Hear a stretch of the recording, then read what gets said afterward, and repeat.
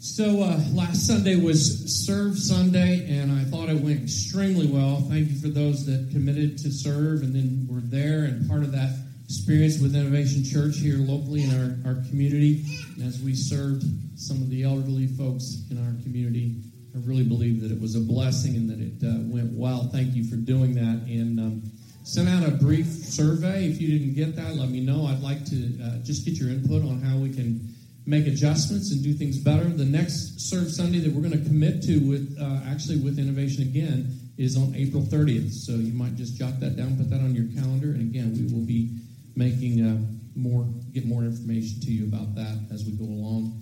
Welcome, Pastor Jared and Shannon and Levi. And is Levi and Silas here? No. Okay, so just Pastor Jared and Shannon. And it's good to have them in the house today. Kind of a surprise visit. Grateful for that as well. Should have had him preach since I'm talking on money today. Tithing and giving. I mean, why not? Pass it off. It's fun, isn't it? How many of you would say, I have a giving, tithing testimony. I could just testify to the faithfulness of God in my life where finances have been concerned. All right, there's a handful of you, man. God is faithful, amen? And again, I just want to go back to just a little bit of our experience this week. And we've been praying over and over on Wednesday nights and Sunday mornings just about just God just doing some amazing things. And we had some miraculous things happen in the last several weeks. Now, I want to tell you, I don't want to just kind of stretch this a little bit, but Evelyn really is a miracle. It was a split-second decision that the doctor made to go ahead and take her out when she did. And it was a miracle, literally, that there was not any further stress, and it was just a miracle. And so, how many of us know and see, God is moving, right? And it may not feel like it sometimes. You press in, press hard, and nothing happens, and all of a sudden there's that breakthrough, right? God is faithful. He's always faithful. So how did we end up last week? Anybody remember? What is it? Seek ye first God and His righteousness. And some of you were irritated with it because I sang it several times last week. Matthew 6:33. Let's look at it. You may have a tablet, you may have a phone, you may have a hardback. Either way, it's right here. But seek first the kingdom of God and His righteousness, and all these things shall be added to you. Today I want to talk to you about priorities. Before we get there, I just want to make a brief note about the thing that you have, the half sheet that you have in your hand. On one side is the priorities, on the other side is my one word. If you have not gotten your word yet from the Lord, please continue the process. Don't slough it off. Don't ignore it. I really encourage you to do that. I believe God is going to use that in your life and maybe others in this church. And who knows, maybe you might encounter God in a very special way when you find that word for you personally. That spoken word or that written word from God that just kind of just tells you, man, the Lord really gave this to me, I know. What's the word for our church? What is it? What is it? We found it out of Luke chapter 24. It's where the two disciples had left the Passover weekend and they were headed home to Emmaus. And all of a sudden Jesus appears. And so he's talking with them and they're discussing all these events that went on that weekend. And then he began to share the scriptures and revealed himself to them. And their hearts burned within them. And they couldn't wait to go tell somebody about it. I am praying for you and I'm praying for us and I'm praying for this church that we will have multiple encounters in this coming year. That we will have multiple encounters with God in this coming year. Wow. That we will have multiple encounters with God this coming year. I hope so. I mean, really, I'm serious. I mean, if we're that kind of blasé about it, He's not going to probably sneak up on you. And I hope that we will have multiple encounters with God this year. Amen? Amen. Thank you. Whew, so let's talk about priorities for a second. On that note sheet, you have on one side my one word, on the other side, priorities. If I were to ask you to list the top 5 priorities in your life right now, what would they be? Maybe to finish school. That's a priority. I want to get out of school. I want to graduate on time, and I want to get good grades. Your career, maybe there's some things that you're doing in your career and you have a priority. Maybe you have a priority to have $1 million in the bank by the time you're 50. Yeah. Done past that, done missed that, don't have that t-shirt. What are your priorities? It's not like a resolution, not trying to go back to January. It's not even like a to-do list. I make to-do lists all the time. Yellow notepads, I'm old school, yellow notepads everywhere, and make a to-do list. That's not what I'm talking about. I'm talking about priorities. And I'm also talking about values, because your values and your priorities are tied together. You prioritize what you value. What you value, priorities come out of. I don't know if you heard this when you were growing up. I did. I had multiple coaches and just adults in my life. And I heard this. I don't know if any of you did, but hey, son, you better get your priorities in order. Anybody hear something along that line? Girl, you better get your priorities in order. Well, a lot of what they were trying to say is there's something out of line, and you need to get it in line in terms of importance and value. You want to make this basketball team, you better get your priorities in order. You better hustle. You better do such and such. So what are priorities? I'm just going to do a couple definitions to kind of pull some things together. Priorities are defined as things that are regarded as more important than other things. So something that's a high priority is more important to us, so we give it more attention and more care. What are values? Values are kind of like those must-haves. They're like a compass. They're like direction for our lives. We value certain things, and that helps to give us direction. There are fundamental beliefs in our lives, whether we realize it or not, that are values, and we prioritize out of our values.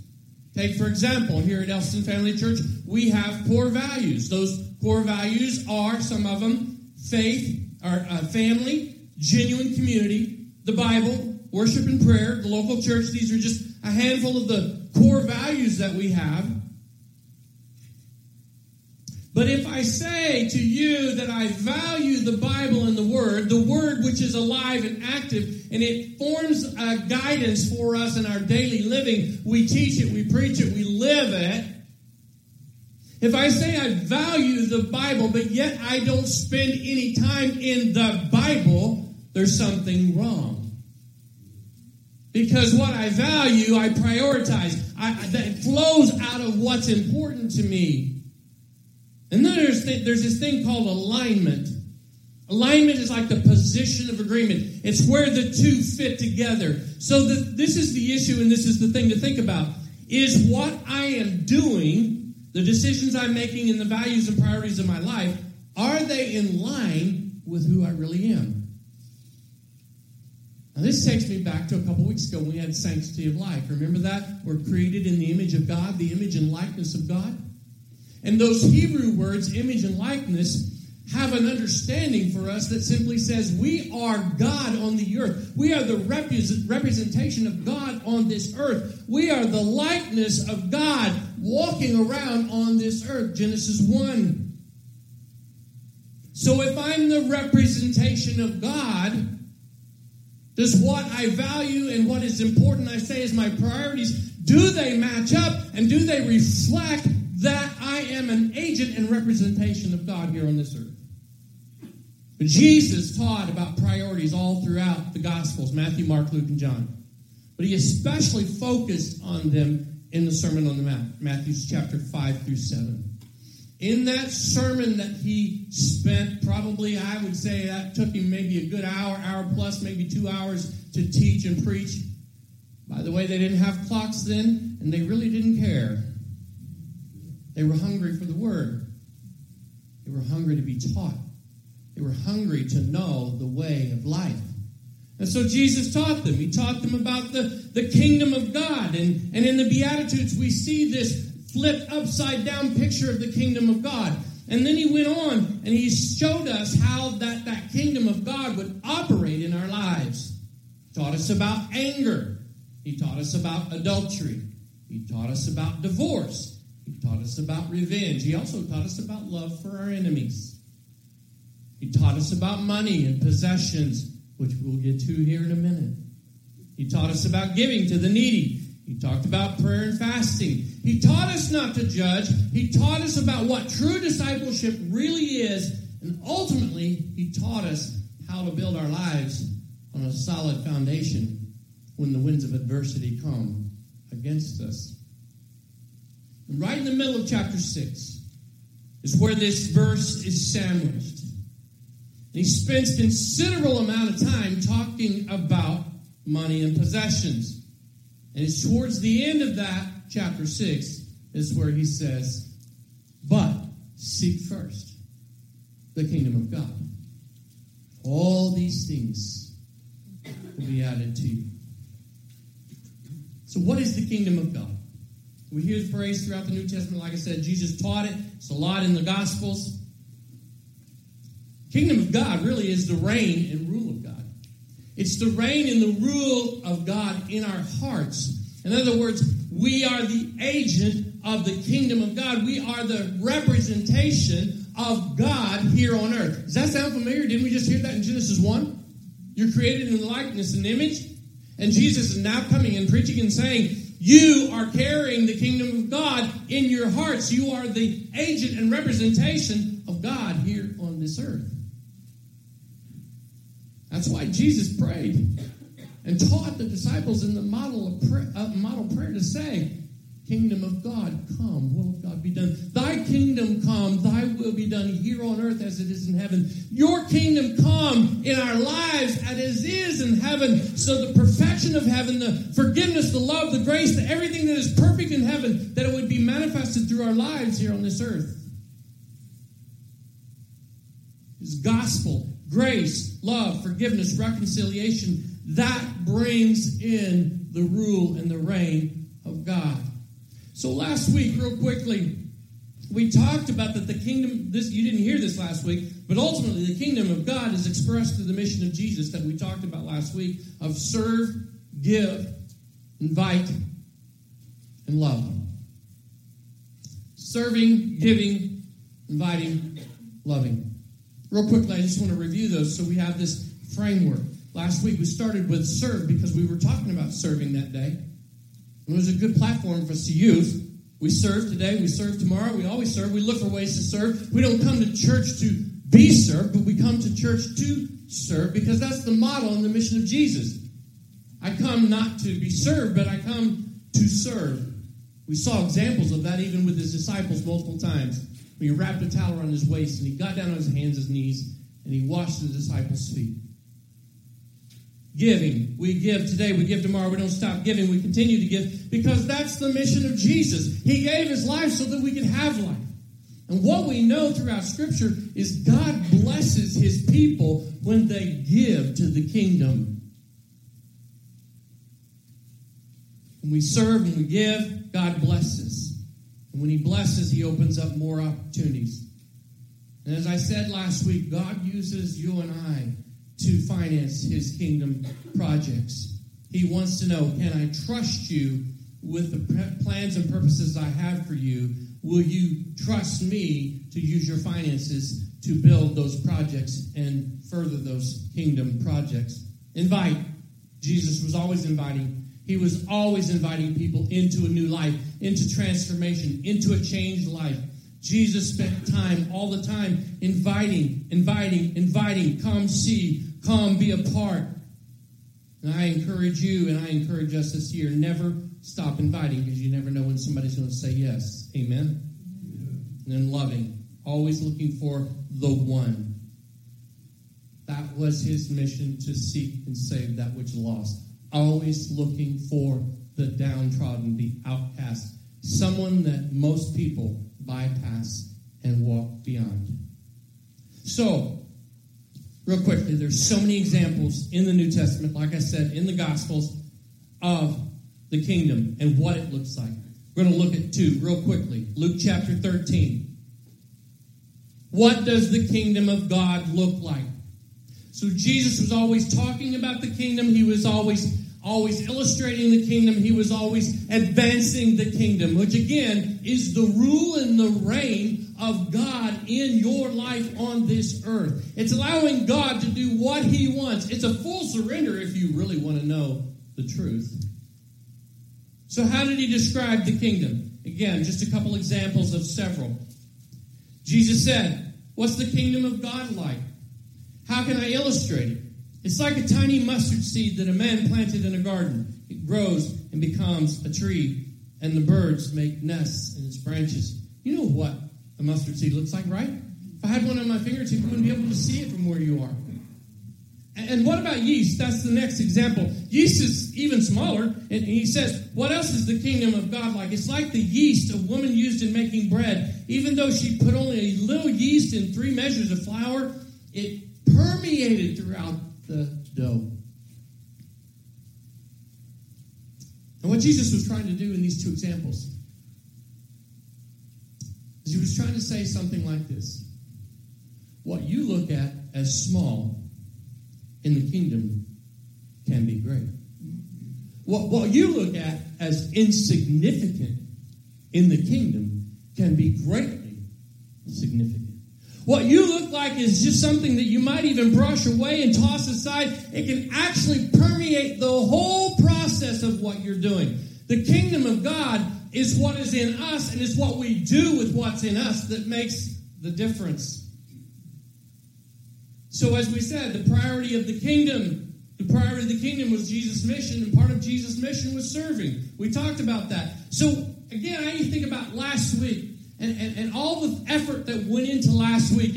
And then some of us fanned out and we went to the nursing homes and we served and we served and we served. And we walked by and maybe the only thing that we did was say hello or touch a hand. Do you know that that's a mustard seed? That we cannot look at that and say, well, that was no big deal. I mean, after all, I just touched her hand. It's not that big a deal. We do not know what God might do with that seed of faith and obedience.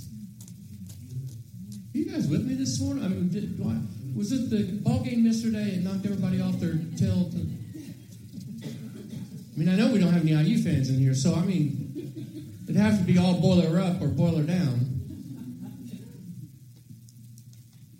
Priority of the kingdom is also giving, which is where we are landing. I want to go back to Matthew 6:33. If we seek the kingdom of God, if we seek the kingdom of God, if we seek that God, you rule in my reign and reign in my life. You rule and you reign in my life. You have full control of my life. I want to live the way Jesus lived on this earth. I want to follow the mission of Jesus. I want to live out the passion and compassion of Jesus. I want to be an agent of God. I want to be a representation of his likeness here on earth. Well, what is God like? He's love. He's joy. He's peace. He's patient, long-suffering. He's kind. He's good. He's gentle. I want to be that. It's probably why Jesus took the time to teach about anger and revenge, huh? To illustrate what the opposite looks like and what the kingdom should look like. I want you to give me some space here as we talk about this. You know, like I said in chapter 6, Jesus spent the most considerable amount of time talking about giving possessions and money. This is his first sermon out of the gate, Matthew 5-7, Sermon on the Mount. It's the first one out of the gate, first one when we started doing his full-time ministry on earth. And he spends the largest portion of his time of teaching on possessions, giving, and money. You ever thought about that? I mean, you know, they didn't have the economy structure like we have now. You ever thought about why he did that? I'll tell you why I think he did it. I think he did it because he knew it would be an absolute stumbling block to following him fully. He knew it would be a stumbling block. That's why he said in Matthew 19:24, it's easier for a camel to go through the eye of a needle than a rich person to enter the kingdom of heaven. And God and the Lord Jesus is not against people who have money and wealth because he has allowed lots of people to have money and wealth. Solomon was one of the richest men in the world. So is David, and David was a man after his own heart. So we can't say on one side he's against finances. He's not. He's not against you having a lot. What he is for is our priority structure and what we do with it. It's all about priorities. And that whole passage about a rich man not being able to enter in, it's easier for a camel to go through an eye of a needle. It's not really the eye of a needle. It's like a gate that was so small that the camel had to stoop down, and the camel couldn't get through because his big fat hump couldn't make it through. And that's a message about self-sufficiency and greed and covetousness that can happen when we have money because we think we don't need God anymore. The backpack is so full, we can't do what we need to do for the kingdom of God. So Matthew chapter 6 and verse 19, I'm going to read this. I'm going to break down a few things for us as we close out this morning. Matthew chapter 6, verse 19. So don't store up treasures. And again, remember that seek ye first is sandwiched at the end of this teaching. This is where he gives the most attention in his first sermon ever on the face of the earth. Don't store up treasures here on earth where moths can eat them and rust destroys them, where thieves break in and steal. Store your treasures in heaven where moths and rust cannot destroy, and thieves do not break in and steal. Because wherever your treasure is, there the desires of your heart will be. Your eye is like a lamp that provides light for your body. When your eye is healthy, your whole body is filled with light. But when your eye is unhealthy, your whole body is filled with darkness. And if the light you think you have is actually darkness, how deep that darkness is. Well, you say, well, that has nothing to do about money. Not so much. Has nothing to do with possessions. Not so much. Because the eye is the gateway to the soul, to the heart. What we see, we begin to covet. What we see, we begin to want. What we see, we will make every effort to own. No one can serve two masters. You'll hate one, love the other. You'll be devoted to one, despise the other. You cannot serve God and be enslaved to money. That's why I tell you, don't worry about everyday life. Don't worry, be happy. I'm sure he did that little ditty. Don't worry, be happy. You know, wherever you have enough food and drink or enough clothes to wear, isn't life more than food and your body more than clothing? Look at the birds. They don't plant or harvest or store food in barns, for your heavenly Father feeds them. And aren't you more valuable to him than they are? Can all your worries add a single moment to your life? No. Why worry about your clothing? Look at the lilies of the field and how they grow. They don't work or make their clothing. Yet Solomon in all of his glory was not dressed even as beautifully as they are. And if God cares so wonderfully for the wildflowers that are here today, thrown in the fire tomorrow, he'll certainly care for you. Why do you have such little faith? So don't worry about these things, saying, what will we eat? What will we drink? What will we wear? These things dominate the thoughts of unbelievers, but your heavenly Father already knows all your needs. So seek first the kingdom of God, and all these things will be added unto you. Live righteously, and all these things will be added unto you. It will give you everything you need. So don't worry about tomorrow, for tomorrow will bring its own worries. Today's trouble is enough for today. Amen? Amen. So here's the message. What are your priorities? If you were to list them, what are they? Do they line up with the kingdom of God message? Seek ye first the kingdom of God. Do they fall under the umbrella of Jesus' mission of serving and giving and inviting and loving and just carrying out this God on earth representation and sharing the gospel of reconciliation and love and forgiveness? Do our priorities fall under that umbrella?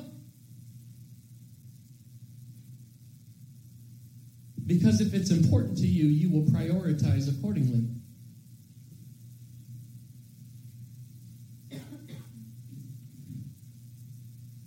You know, when my heart went crazy, well, it wasn't actually my heart, but it was all the stuff going to my heart, the veins.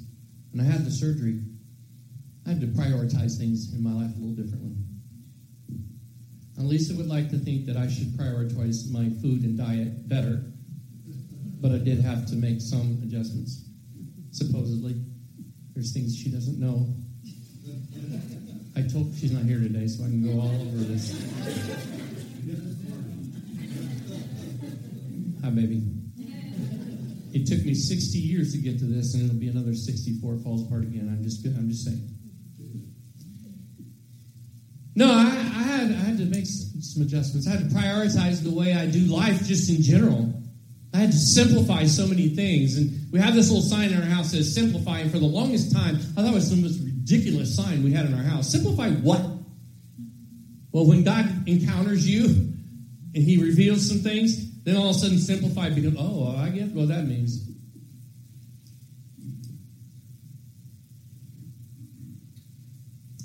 The value of my life changed. How I value life, how I value my time, how I value a lot of things. Priorities shifted.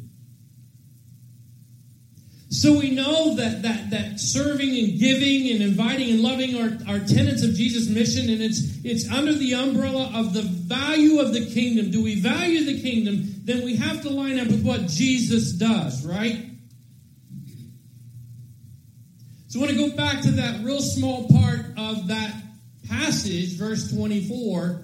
I don't know if we can pull that up. Can you pull that up, verse 24? Thank you. No one can serve two masters. For you will hate one and love the other. You will be devoted to one and despise the other. You cannot serve both God and money. And so what I read to you a while ago says you cannot serve God and be enslaved to money, because that's the same thing.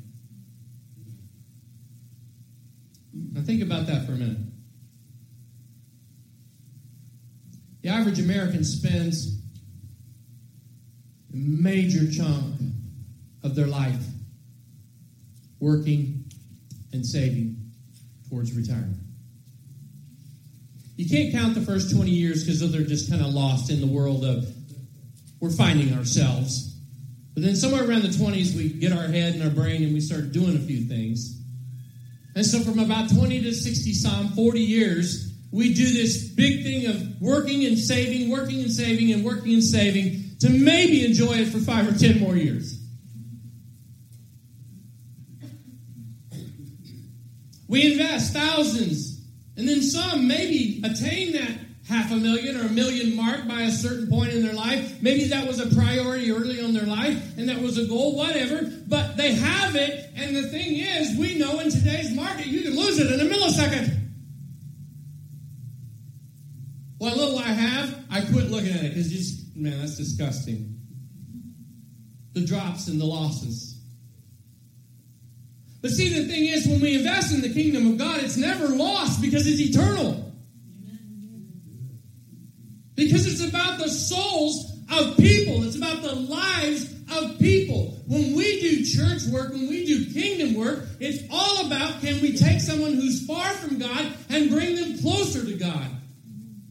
Can we help a family that's broken be restored? Can we help a marriage that is literally falling apart to maybe cling to one thread of hope and get there?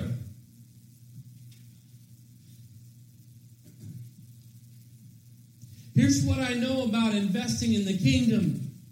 In order to advance the priorities of the kingdom, we cannot be enslaved to money. If we're going to advance the kingdom properly the way he would want us to, we cannot be tight-fisted, enslaved to the almighty dollar.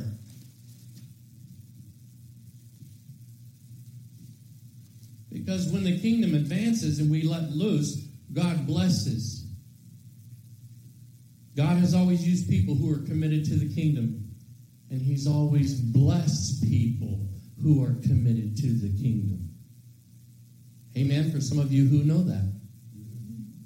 You've invested, you've poured into the kingdom of God, you have given freely, and you've seen God just pour back over and over and over again. I said it last week. I'll say it again. I'll say it the next 3 weeks. You cannot outgive God. You can't. And some of you are saying, oh, yeah, you don't know my situation, and I know that. I understand. Some of us say, I don't have it. You don't understand my situation. It is not about you having it. It's about God giving what you have and you trusting God with it. It's all about priorities. It's not about money. It's about priorities. If our priorities are straight and in line with the kingdom, money's never an arguable tenet of it. It just isn't.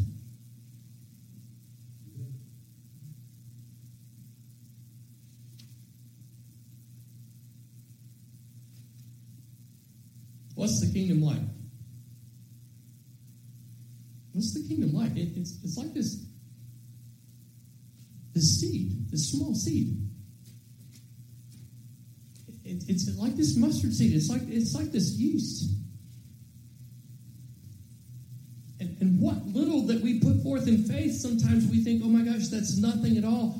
God can take that faith seed of obedience and he can make it bigger than you could ever imagine. That's what I've always enjoyed about the Baptist faith, by the way, which is really the covering of this church. Many of you don't know that, but we are Southern Baptist. Some of you just went, oh, really? We are.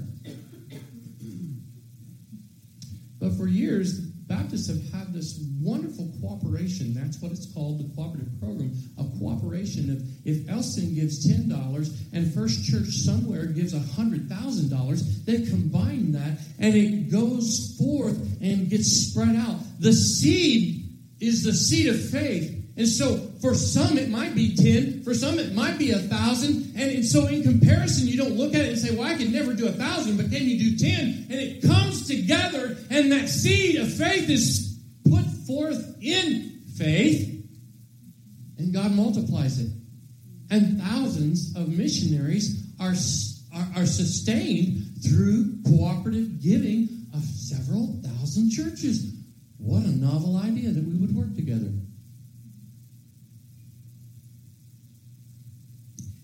You see, no seed of giving is too small. No seed of giving is too great. It's the problem of no seed at all that is concerning.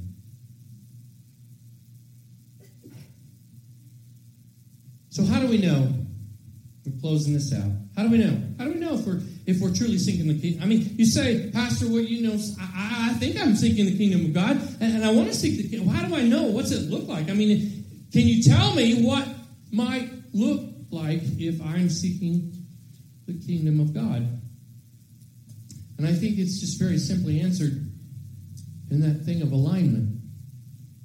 Is what you say you are, your values and priorities, does that reflect? Same. I'm a kingdom agent. The kingdom of God lives in me. The rule and the reign of God lives in me. That means I am totally surrendered to his purposes, his ways, and his will. That means that I follow the mission of Jesus. That if he's serving, I'm serving. If he's giving, I'm giving. If he's inviting, I'm inviting. If he's loving, I'm loving. And I'm doing all these things in a full surrendered life. And whatever he asks of me, I say yes. So the question is, where do I primarily spend my energies and my time and my money? Do I spend it on things that will burn and eventually perish? Or do I invest in the kingdom of God? Now listen carefully, because some people could listen to this and go, man, that's just way off. Because it almost sounds like Jesus is saying, live carelessly. Just don't worry. Be happy. I mean, it just sounds like he's just like, don't worry. It's just the wind. Don't worry. Don't worry. Just don't worry. Don't worry. Don't worry. Don't worry. Just don't worry about your clothes. Don't worry about your food. Don't worry about anything. Just don't worry. I mean, it sounds really thoughtless and careless. What Jesus is saying is what I said in verse 34. You're going to be enslaved to one thing, or you're going to be enslaved to another. If the kingdom of God rules in your life, then you're trusting that as you live life, he's going to provide. He's going to take care of you. We all have our stories. We all have our stories.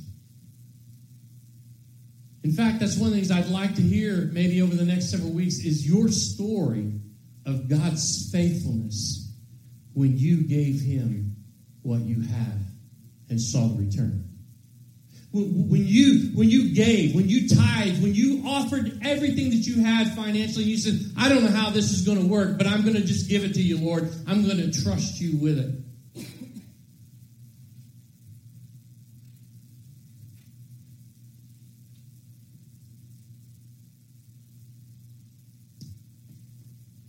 Now, one of the things that I realized, and it happens every time, and again, I think part of it is because it goes back to, it feels like that two things. I hear this all the time. The church is always asking about money. Nah, wrong answer there. How many times do we talk about money in this church? Maybe half a dozen. And it's usually right around budget time because we're looking at the paper and we're looking at the figures and we're like, well, how's this going to work? I don't know. I looked at the last 2 years, and I am absolutely astonished that we still have the doors open. I'm not lying to you. I'm not lying. I look at it, and I say, this shouldn't work. This doesn't add up on paper. That's why the kingdom is like the mustard seed and the yeast.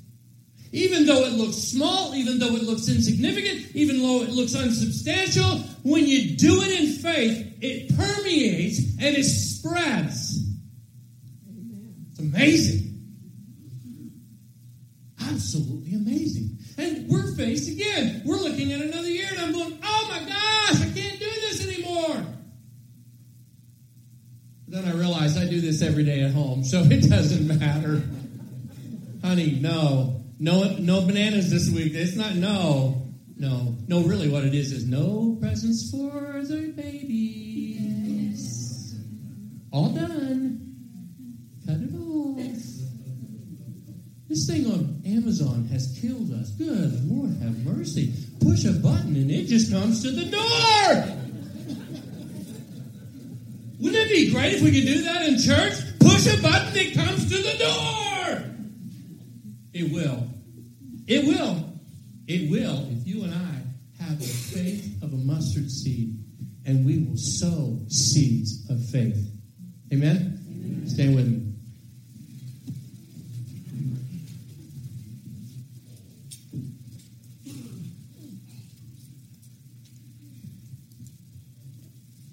Pastor Jared, so good to see you this morning. Thanks for dropping in on us and surprising us with a good visit. You want to close out in prayer? All right, why don't you come up here and do that? How many of you do not know Pastor Jared and Shannon? You've never met him. You don't even know who the guy is. Okay, all right, good. He was our youth pastor for years, associate pastor for years. A lot of these grew up in that system and youth. How many of you in here were part of Jared's ministry? Okay, Rebecca, good. Isn't she amazing? Yeah. Like, isn't that amazing? That's all you, man. Yes. Yes. Yeah. She finally grew up. That's what happens in the kingdom of God. All right. Thank you guys for being here. God bless you. We're going to have Jared pray us out. And let's be faithful with what he's given us. Invest in eternal things. I'm not telling you not to invest in your 401. That's all part of it. I think there's a balance there. In fact, there's teaching from the Word to do that thing too. But we do both. We invest and we invest. Amen? Father, in the name of Jesus Christ, Lord, we love you. This morning we surrender ourselves to you, our finances, our love, our children, God, our homes. God, we surrender all of that to you. We give it all to you, God. You are the master of our eternity. You're the master of our lives here on earth, God, and we want so much to live your way. And so, Father, we pray for this group of people as we walk out of this room, God, that we leave here motivated to live more like you and motivated to tell others about how awesome you are. God, we pray for the health of this church, Lord, financially. God, that you would bring it in so that they can spend it in such a way that it brings more people in and more people to you. God, you're an awesome and wonderful holy God, and we love you in Jesus' name. Amen. Amen.